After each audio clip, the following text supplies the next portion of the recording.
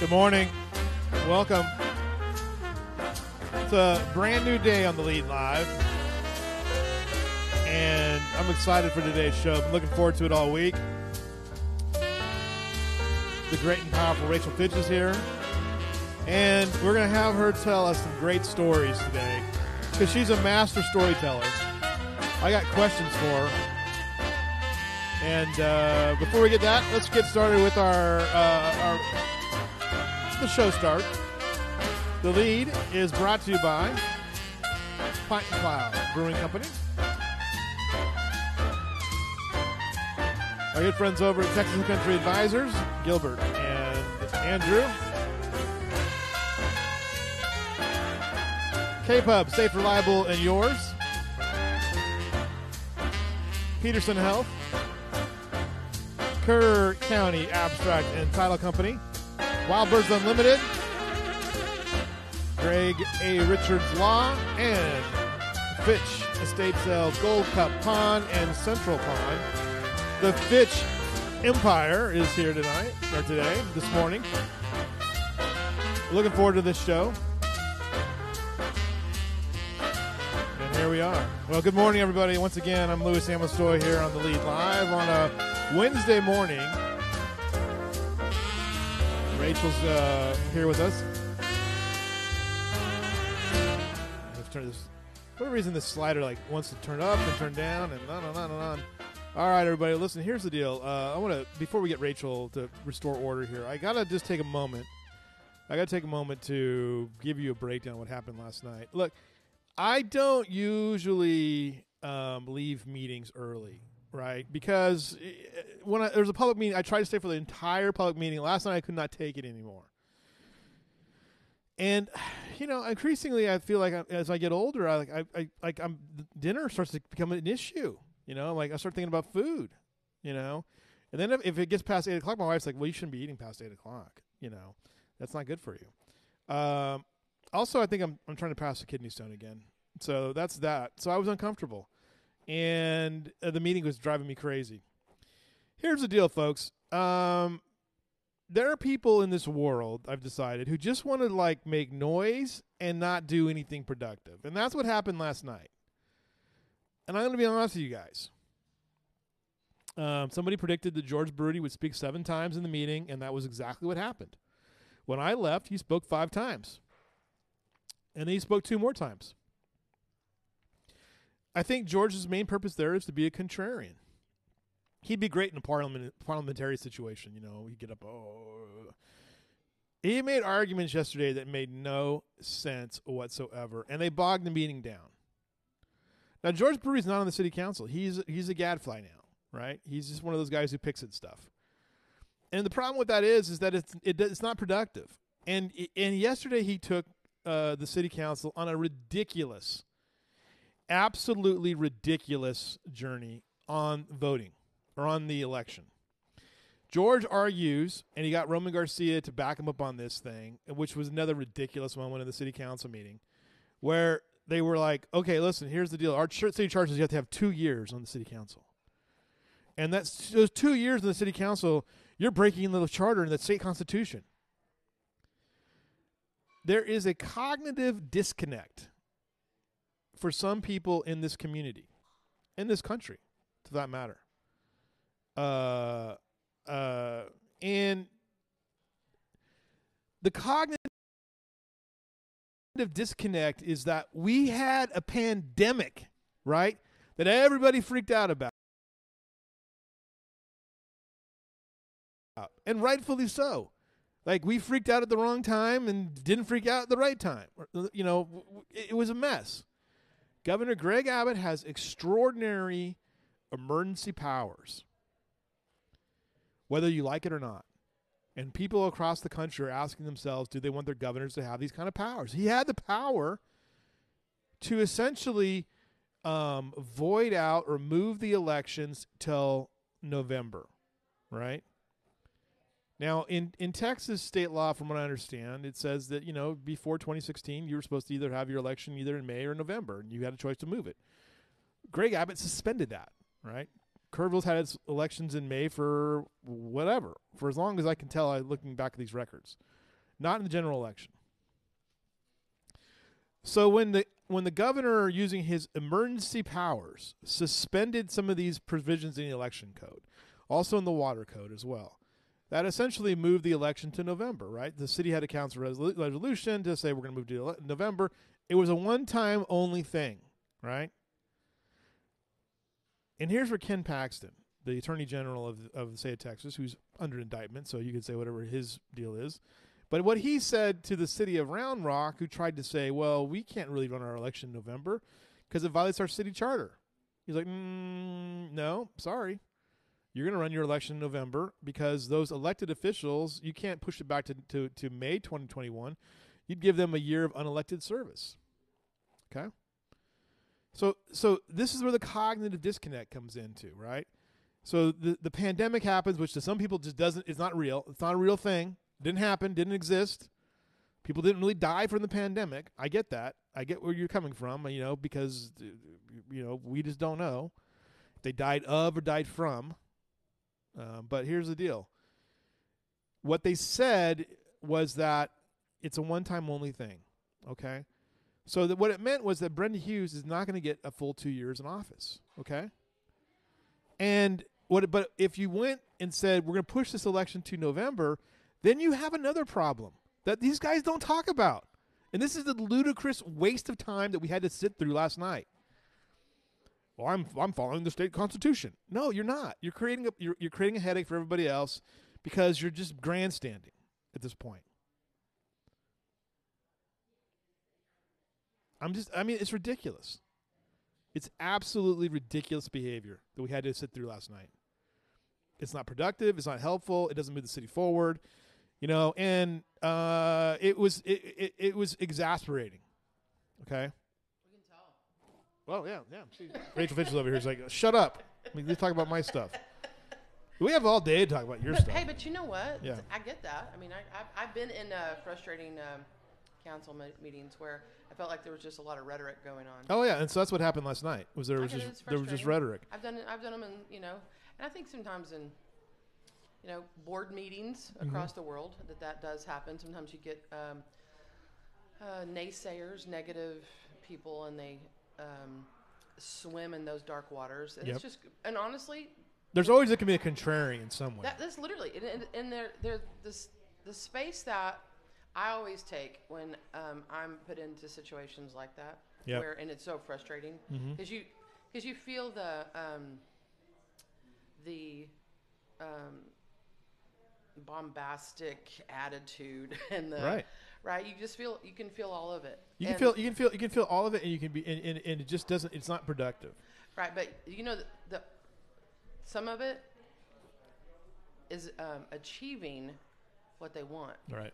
And that is that negative space. Right. It's the negative delay and stall tactics. So that's what we dealt with last night.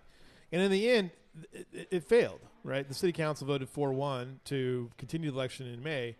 And the point being is that what's not thought about here is that the fact that if you extend that election to November, that would basically extend unelected the terms of Judy Eichner and Mayor Bill Blackburn into November, another 7 months basically, right? Or 6 months, right? And Blackburn was like, look, I've been on this thing for 48 months now. I'm done. Done with this, What do they get paid? This is like $25. $25 a month or something like that. Yeah, I mean, right. To tell you the truth, I mean, what rock stars, truly they all are, because that is so much time and commitment. It's a lot of work, especially to be a mayor. For $25. Right. And then last night at the end, there was other stuff that happened too.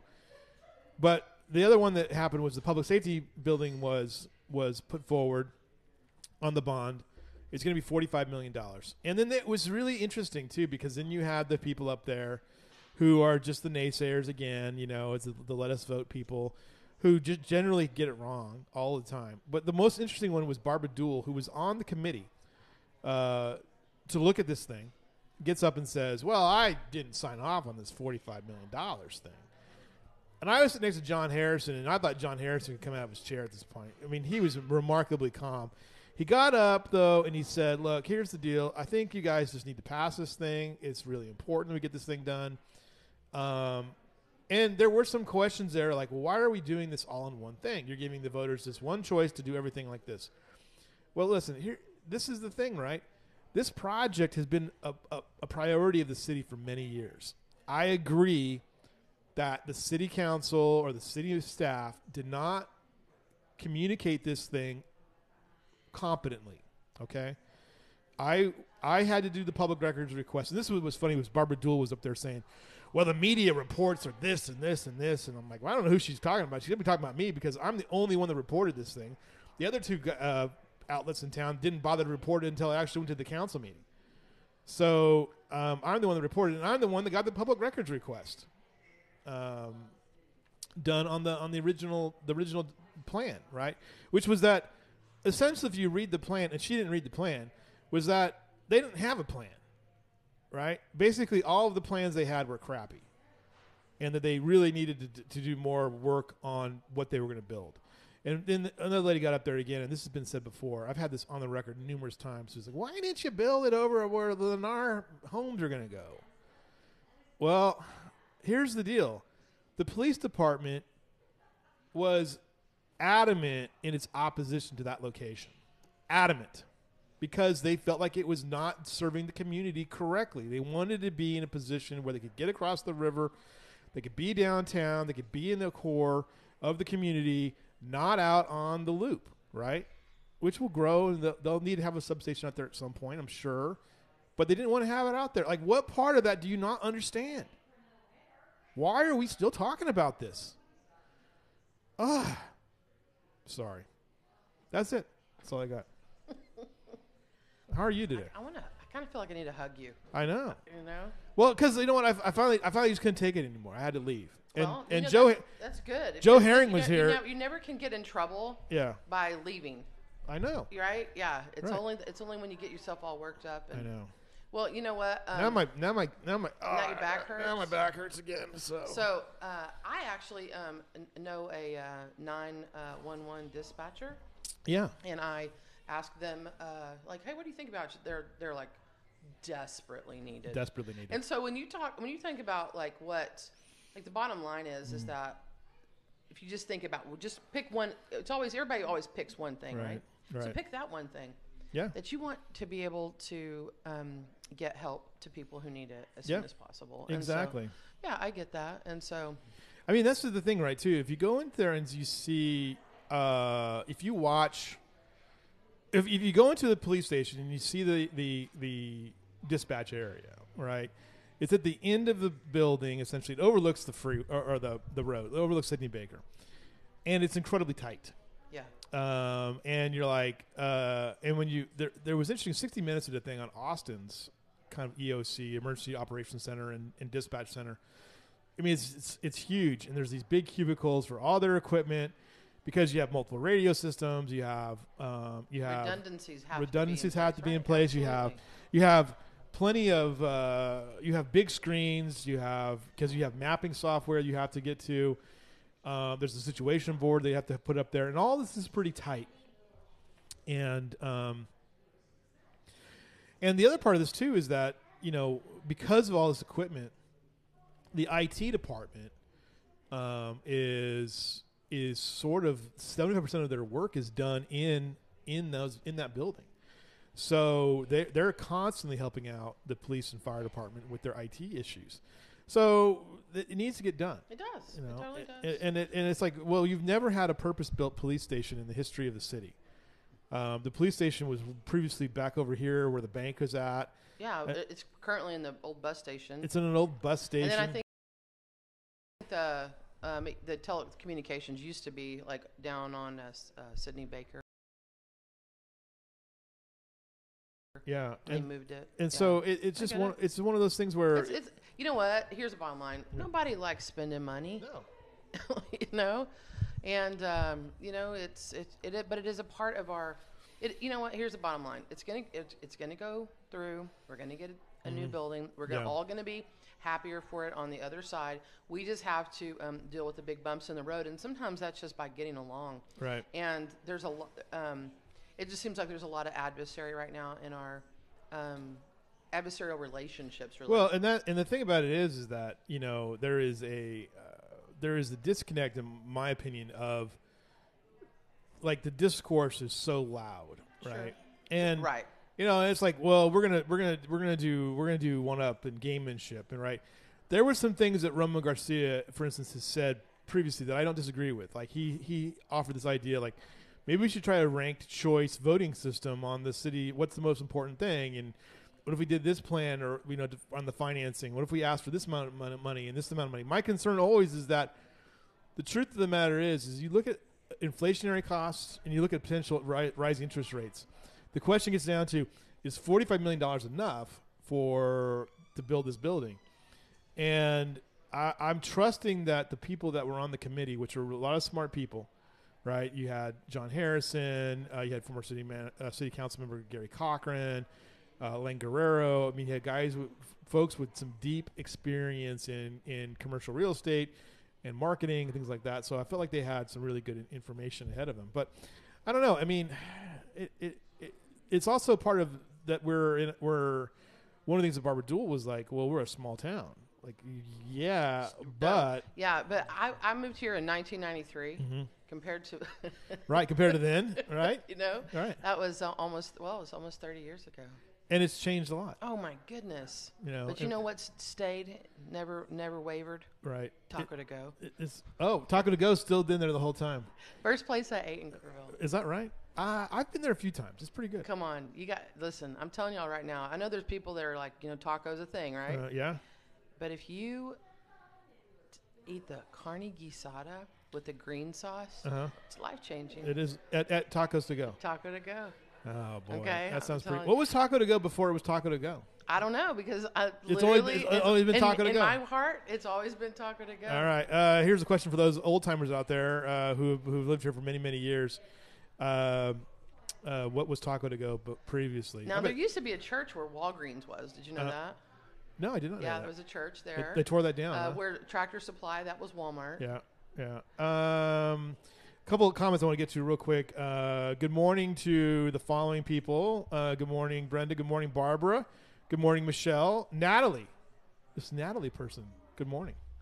Whoop, whoop. I don't know. Oh, she says hi, Mama. Andrew Gay. Good morning. Good morning to Amber Thomason. Good morning to Sandy. Amber's she does my insurance. Yeah. Sandy holds my soul in her hands. Right. She can crush me. She can love me. Here's what I do. Here's what I do a lot of times when if I just want to just do this. This is like become the thing in my household, and that is Sandy laying down the law.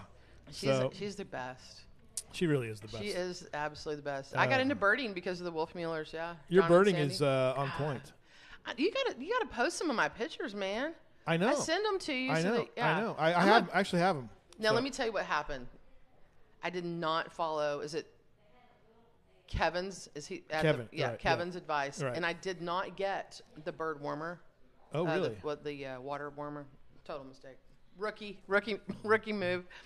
And my water froze, and so the birds were like, "Peace out until you get your water back, lady." Back in there. Yeah. What bird fascinates you the most? Which one do you enjoy watching? Actually, the one that kind of cracks me up is the chickadee.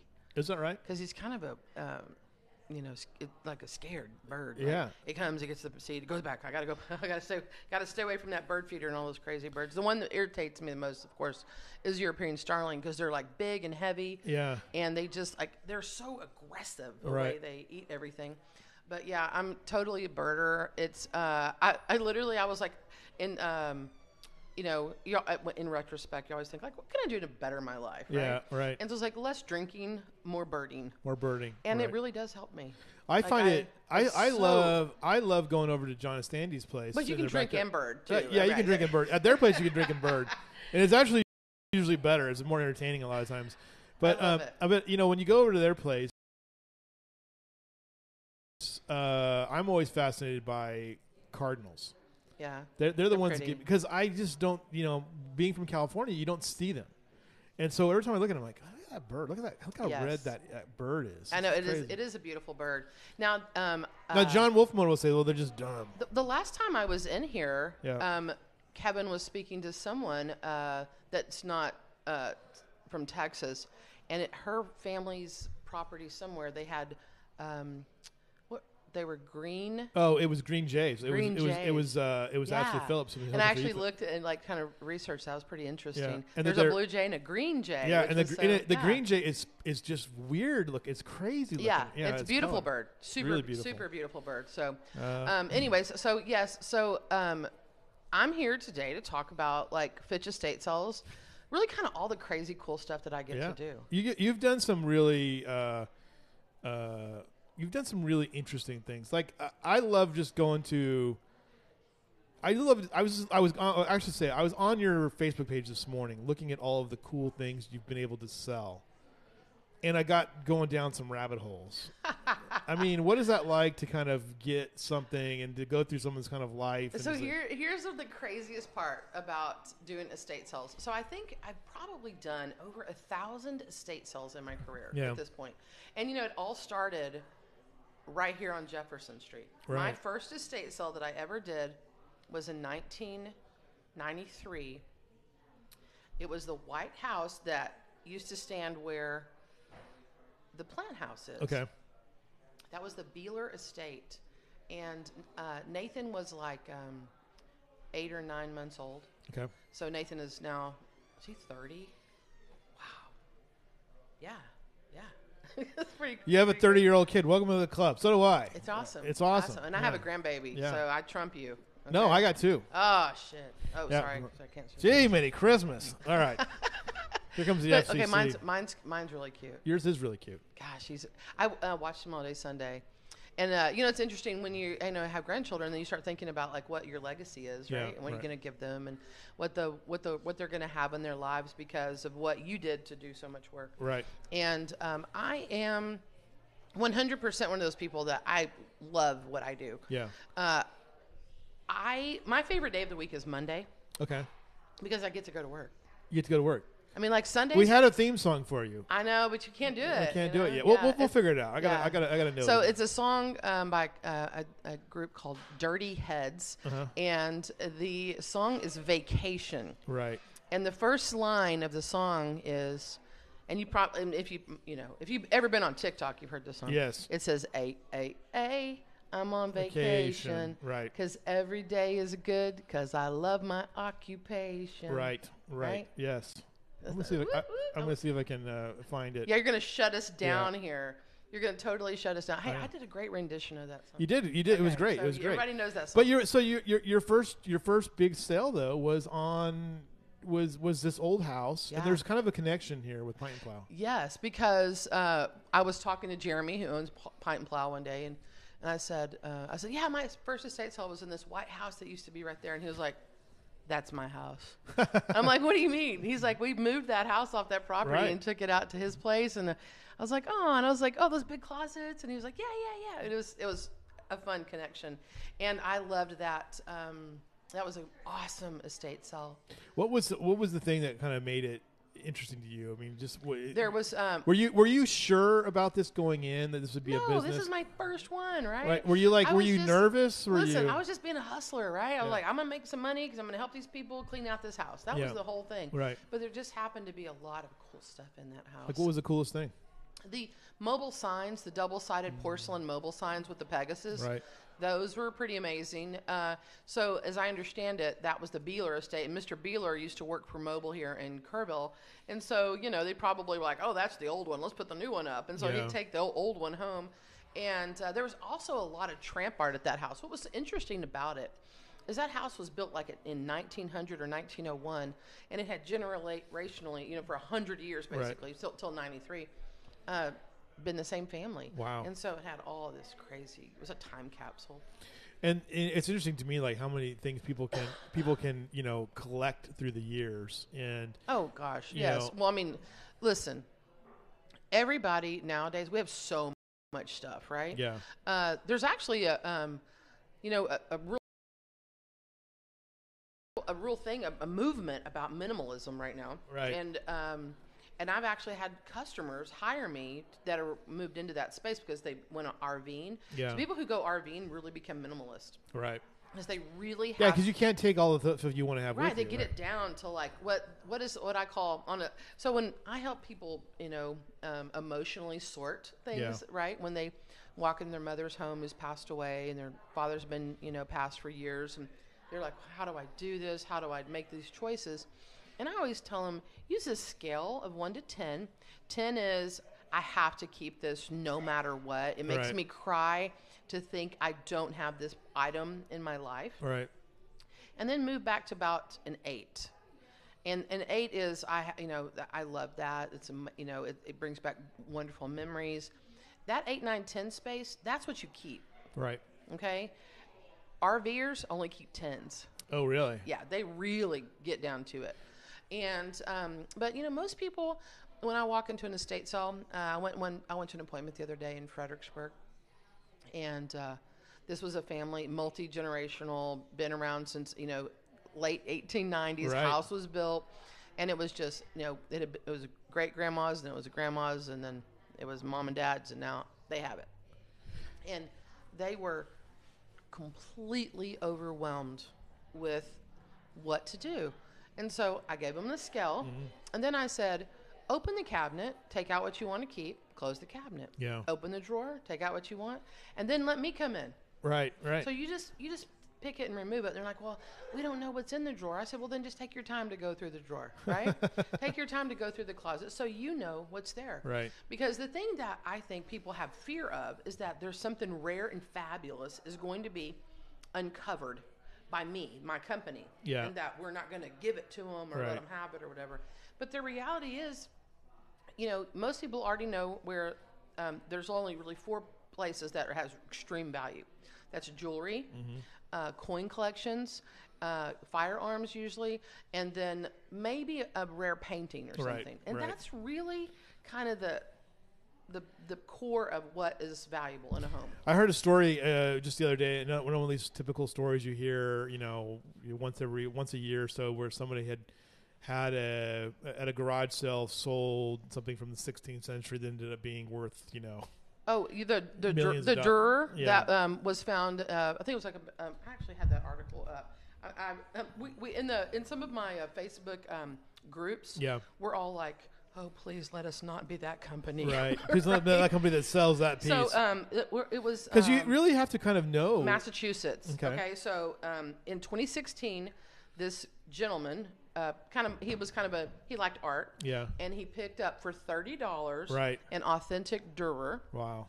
And the Dürer was small. It was only like I want to say it was like a 8 by 6 by 8, or it was a little bitty guy. Little tiny. It was a little bitty thing. Right. And it was a sketch.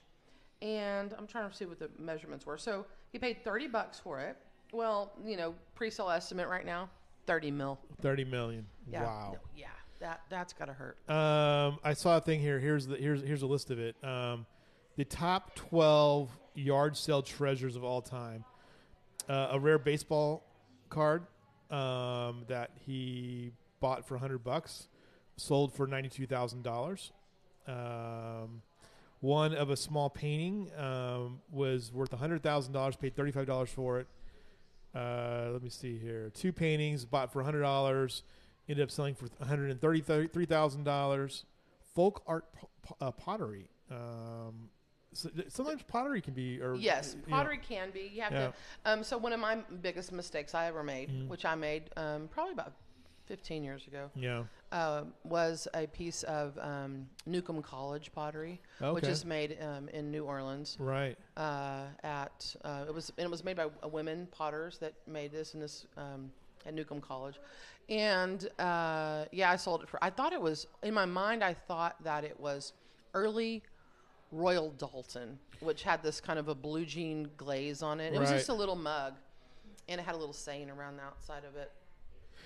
This one right here says that the one that they had the most, this is crazy, a Fresno, California person bought 2 boxes of photo negatives of a garage sale for $45. Ansel Adams. Yeah, I've heard of that one. Yeah. Believed to be Ansel Adams from. That was worth $200 million.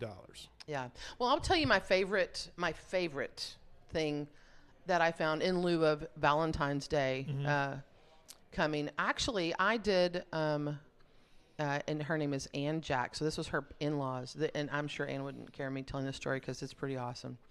And so we were doing that sell, and there was not much up in the attic. Right. But way kind of in the back corner of the attic, there was a box. And so, we kind of climbed back there, and, they had no idea it was up there. And we brought it down, and it was the war correspondence love letters between her in-laws. Oh, wow. And they didn't know they were there. And had they stayed up there, they probably would have deteriorated. They probably would have never seen But them, we found them and were able to give them to them, and that was, it was pretty beautiful. I've actually found a lot of war correspondence in my estate sale. I've been doing this for almost 30 years, and it's always so heartbreaking sometimes because, they didn't know if their loved ones were going to come back. During World War II, the worst ever I found was the prison correspondence. Oh, really? Yeah. Wow. Yeah, during the Vietnam War. Oh, really? Mm-hmm. That's a good story. Yeah, but oh man, it was to read some of the letters. It was just like, I may never see you again. I love you with all my heart. The conditions are really bad. Yeah, oh yes, yeah. Conditions are bad. Right. I'm sick right now. I don't know. And but he did make it out, and he did. I have the letters between my grandfather and his brother. My grandfather was stateside for most of the war because he worked for the phone company before the war. So he was in San Antonio, and he was working, and then he got shipped to California, or first Missouri, then California when he finally went into the Army. Never went overseas. But his brother was driving tractors onto, like, Iwo Jima, and, he saw combat pretty intensively for 2.5 years straight through in the Marines. And his letters are fascinating because he's always because he's the older brother, he's telling my grandfather, the youngest of the family, well, make sure you go to the gym. And make sure you do this, and make sure you do that. There was no discussion of the absolute horrific things he was seeing or doing, Well, probably just needed that normalcy, right? Right, I just needed exactly. to be a big brother. I didn't want to talk about all that horribleness. My grandmother, who will turn 100 at the end of the month, has a collection of letters that men sent to her because she was single and available at the time and kind of wild, I think. And some of them are there. One of the guys was a cartoonist, so it's all his World War II cartoons of like just different scenes of. Cool. Yeah, it's very, very cool. So I do that's one of the things that I find the fun. People always ask me, like, what is the coolest thing you've ever found? Yeah. And I vacillate, because they're in the moment. That item is the cool item. What? But here's an playing on that thing of the prison story. What is the most heartbreaking thing you've ever found?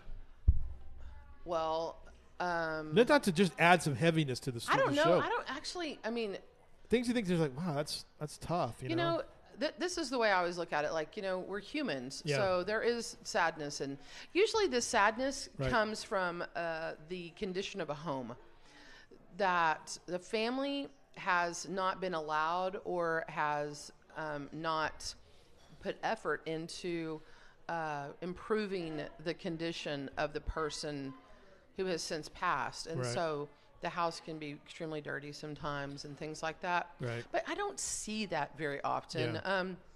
Usually when people call me, they've already kind of gone through the house and they're ready to, You had one where they were sort of like, kind of like pre-planning their, like it was a pre-estate sale. Like sure. We call those living estate sales, which is kind of an oxymoron, yeah, right? Right. But it is. It's when people. So an estate sale essentially is when people are taking their, household and disassembling it, right? Right.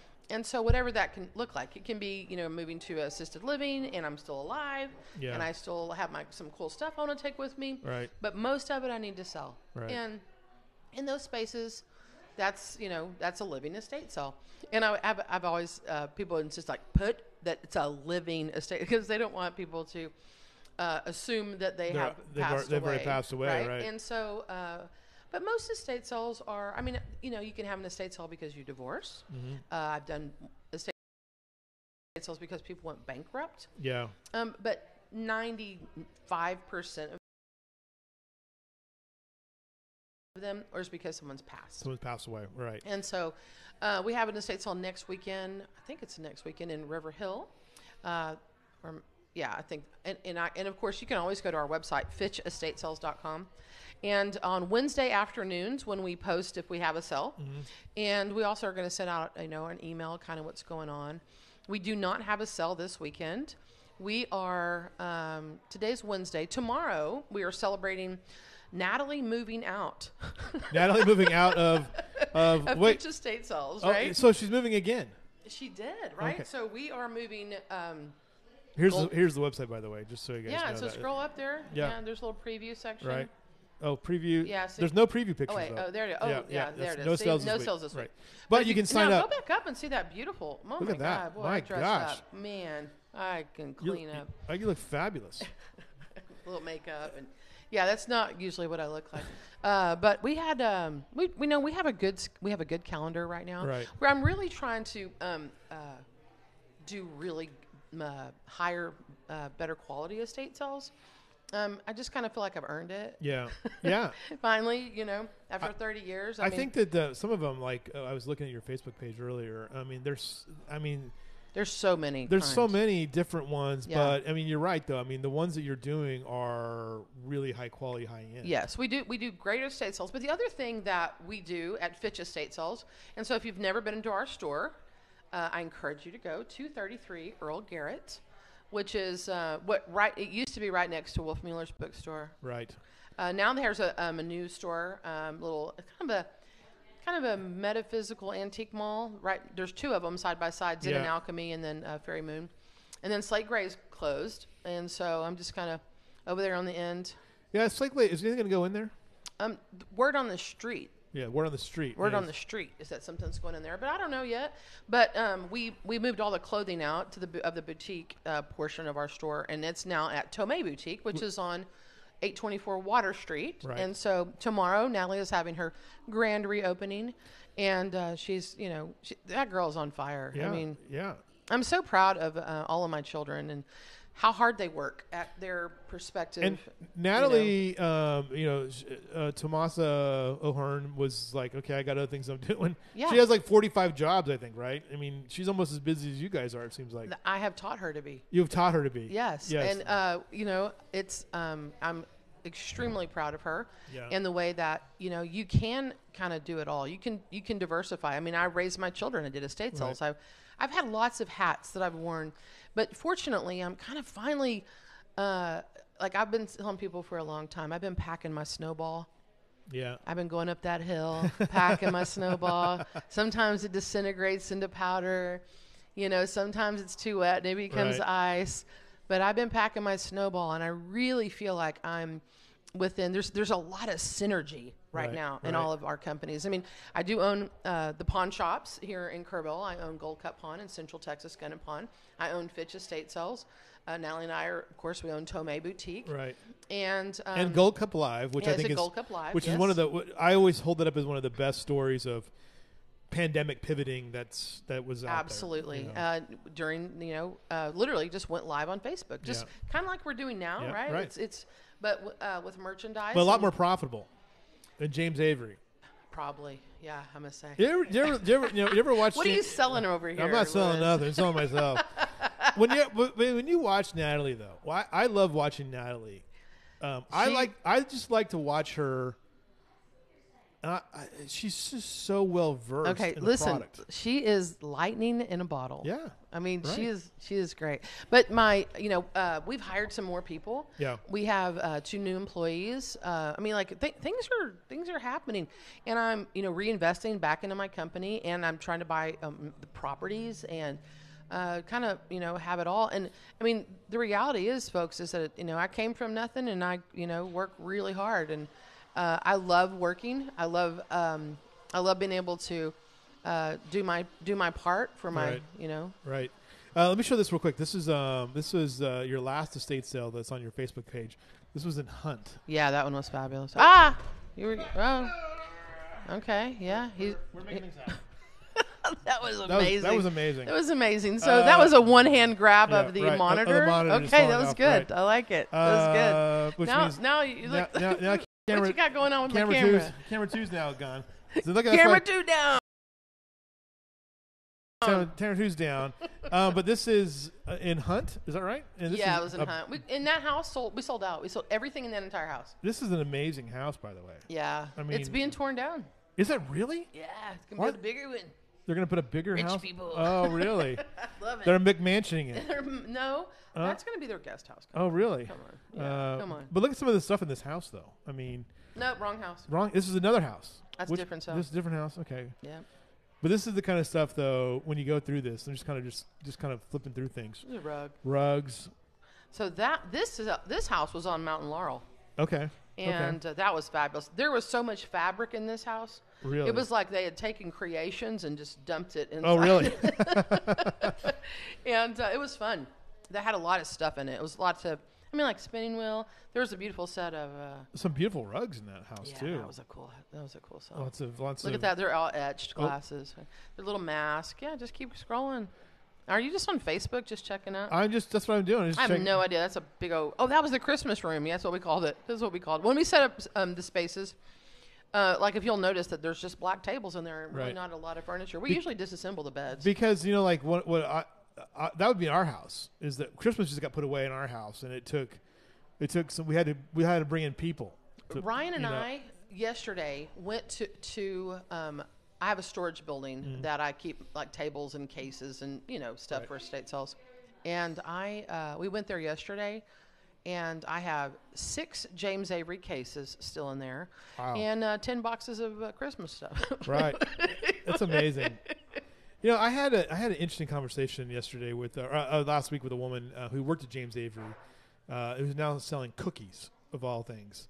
Yeah, well, see again. I am she's got her hustle, right? Yeah. So she's got her job and she's taking care of her family. Yeah. But then she's got her thing. And so what she really loves is making cookies. Well, and what was interesting was that, when I first met her, I'm like, I don't know. This seems like but then I really met her. Then I really got to talk to her. And it was really fascinating how she was applying. She had worked for James Avery for 23 years, starting on the bench, hammering out metal and things like that, and then moved up to managing the precious stones. And she's just like, look, at the end of the day, this is my words saying it, but at the end of the day, it's just like James Avery. I'm making a product. I'm manufacturing that product. I want that product to be really, really good. Right. And I was like, you know what? And she applied it towards herself. Cookies, yeah. And I was like, she can be fine. Yeah, I love that. Yeah. So here's the thing that most people do not know about me is that I did my first estate sale in 1993, but I was only doing 2 to 3 estate sales a year, and then maybe 5 years later I was only doing like 3 or 4, and it was more of like a glorified garage sale. Yeah. I call it fanny pack and folding table. Right. Okay, it wasn't what it is now, where I have credit card processing and we all wear uniforms and everything is I mean, it's like a retail experience. You have like the checkout stand, right? Yeah, and so it evolved into that. Right. But the other things that I have done in Kerrville, building up to where I knew that where my heart and soul's effort needed to be was in estate sales, really in the selling of secondhand goods. Right. Okay, and so what I did before that is I sold Cadillacs and Chevrolets at Cecil's. Okay. I worked at Moore's Home Furnishings. Yeah. I worked with Margie Jeton selling insurance. I worked for Air Evac selling memberships. Memberships, right? Vital. Yes, I've just done so many things. Natalie says that one of her favorite stories is that you guys found silver in a hidden staircase. Yes. That was. Have you ever found any hidden rooms in a house? I mean, have you ever find that kind of stuff? Oh my gosh, yes. Really? Oh gosh, really? Yes, and it was horrifying. Really? Okay, yes, this is a good story. Okay. All right, so I'm gonna tell Natalie's favorite, which is this sale we did. Excuse me, in Dallas, we did an estate sale, and the house was really hoarded up, but it had fabulous stuff in it. And there was like the house was like mid-century, and so it had like funky stairs and funky angles here and there. And there was a it was a planter box, but it had been covered with a piece of marble. Okay. So as you kind of went up into the entryway, to my right was this planter box with a piece of marble on it. So I just thought it was like a little shelf. And so I'm cleaning it, and there's like a piece of paper that's kind of like tucked underneath it. So I pull the marble back to kind of release that piece of paper. And when I did, inside of it was cash, sterling silver, wow, and $1,000 in rolled silver. Wow. And wow. I mean, face value. So it was, 20, 30 grand, I guess. That's something. amazing. And that would be today's value. It's cheaper than, but it was so fun. And then to be able to show the family, like, hey, and this was an interesting part. So the two heirs were not related to each other. So it was a husband and a wife who each had a nephew. Okay. So these two guys are not related. Right. Except by marriage. By marriage, right. Right? And they're not real, because that's their aunt and that's their uncle. Right. But they are not related. Right. By blood in any way. And so they didn't really like each other. Yeah. And so I called the one and I said, hey, I found this treasure. Well, tell me what it is. I'm like, no, I'm calling your cousin. But you weren't really cousins, but that's what I called him. And so I had them both standing there when I revealed it, and they were like, it was pretty awesome. And they're like, what do we do with it? And I was like, we sell it. Yeah. Do you ever get into that situation? I mean, we have a lot of the little conversations here with the heirs. You know what? Yes, of course. It's just like city council. Yeah. Right. You just have different opinions. Opinions, different motivations. You have different motivations. This is kind of always the way I feel about a contentious estate sale situation, is that whoever is, being the adversary has unfinished business with the deceased. Right. That is almost 100%. Yeah. They just, they weren't talking to their parent. And so they're kind of taking it out on their sibling or cousin or whatever. Yeah. And, unfortunately, greed does happen.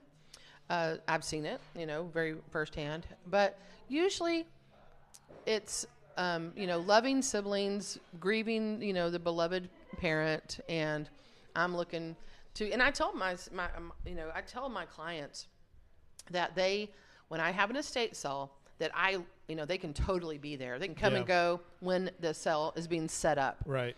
But the day that the public shows up, they have to leave. And I tell them that, and it would be hard to see someone, the public going through and picking through their stuff. Yes, that's exactly what it is. And I had a customer, or client one time, and I was telling him this, and he was like, "I'm totally fine with it. My mom's been, passed for 2 or 3 years, and I'm totally good with it." And I was like, okay. I said, let me give you an example. And he's sitting there, and he knows like cowboy. And I go, see this rocking chair right here? And I'm going to put, $50 on this rocking chair. Right. No big deal. It's just a rocking chair. But your mother sat in that rocking chair, and she was reading her Bible, or maybe she held your son and read him a book. Yeah. And he starts crying. Yeah. I said, and so you can't be at the estate sale. You can't be at the estate sale.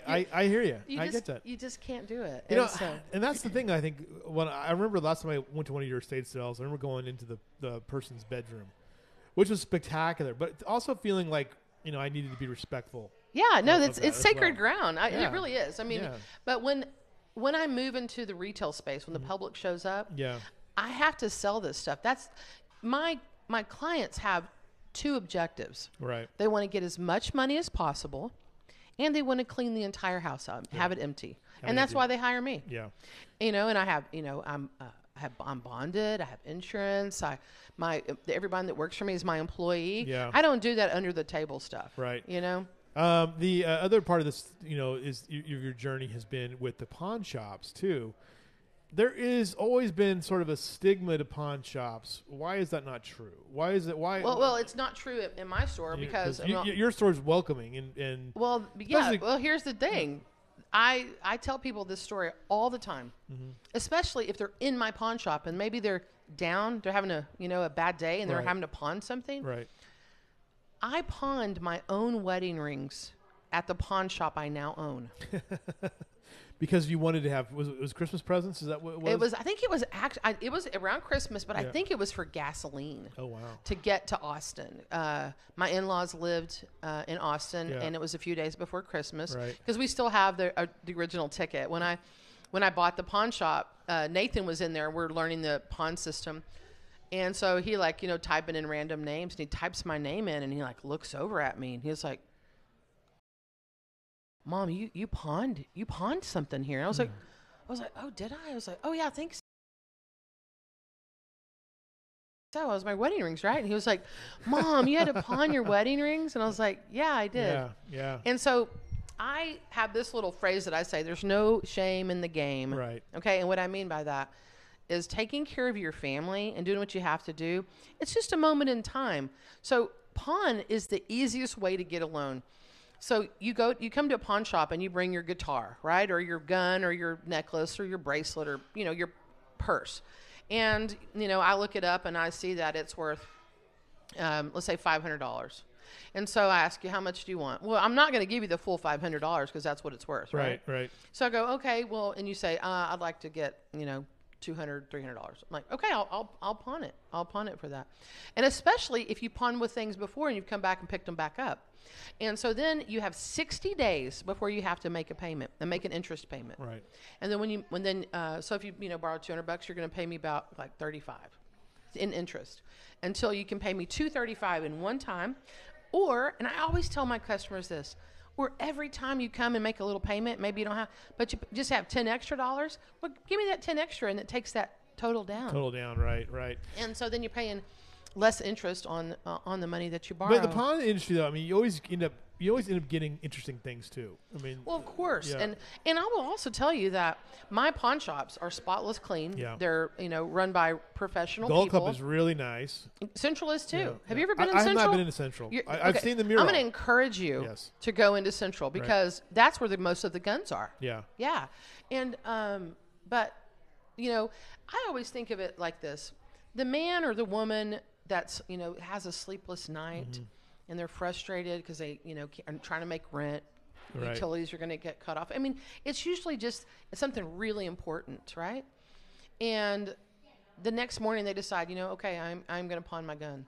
Do you see that with has that been the case maybe during COVID? You've seen more people pawning or no, just about the same? No, it's way less. Way less. Okay. During COVID, people pawned. I think the stimulus checks helped people a lot. A little bit, yeah. No, it really did. It helped. But that guy or woman that struggles and they show up at the pawn shop the next morning, in my book, that guy's a hero. Yeah. That woman's a hero because they're taking care of their family. Right. And pawn has no recourse. So what I mean by that is it's not going to hurt your credit. No. You don't. And people. Only poor people pawn. No. People pull up in their Porsches. Right.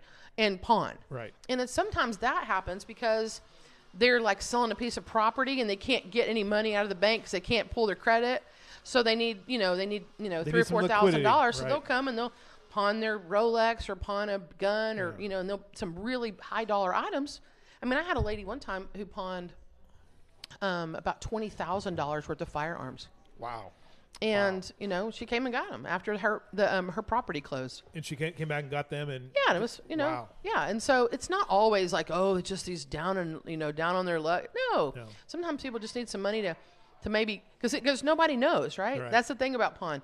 If you're trying to come up with some money for the down payment of your house and you're a few $1,000s short, pawn your stuff because nobody can see it, right? I don't know that I have anything that's of any real value. That's my problem. Oh, well, let's see. You got 2 Apple laptops here. I have 6 Apple computers. Okay, well, then you got something. I got some stuff, So your soundboard over there. How about your cameras? Yeah. Wait a second. Let's back up. That's true. You'll be out of business, though, right? I've got, my wife doesn't know, but I think I have 8 cameras now. So. Oh, does she know now? Is she now. listening? No, she doesn't listen to the show. Oh, man. She's like, somebody tell her. I know. Lewis has 8 cameras. Sandy will tell her off the bat. She's like, what? No, I love it. But, again, and it's not like this.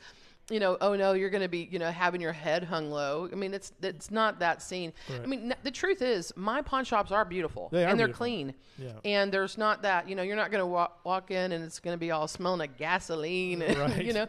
Now there are pawn shops that I won't go into. Yes. But that's not the ones in Kerrville. Okay. I remember when I worked in Bakersfield, California, that they had like a pawn shop row basically, and it was downtown. And usually you had to kind of navigate around a naked homeless guy to get to them. And then they were like, they were like kind of like old jewelry stores. So they had sort of that weird sort of funneled entrance, and then they had these massive gates in front of them.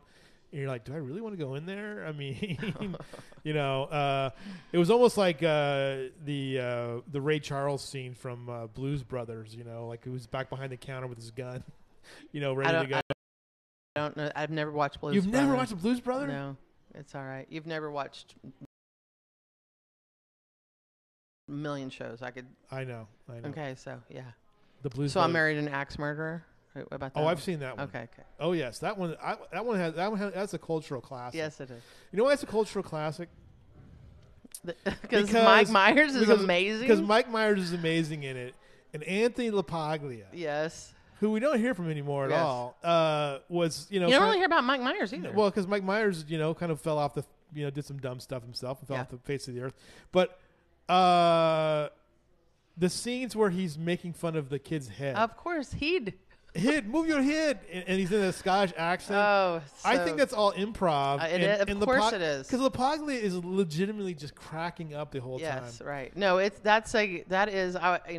shows like that. So there's movies like that are timeless. We digress. Okay, so let me tell you one of the things that's really cool. Tawny Fontaine Jenner wants to know if she can pawn her ex-husband. And Brenda Hughes wants to know if she can pawn her parrots.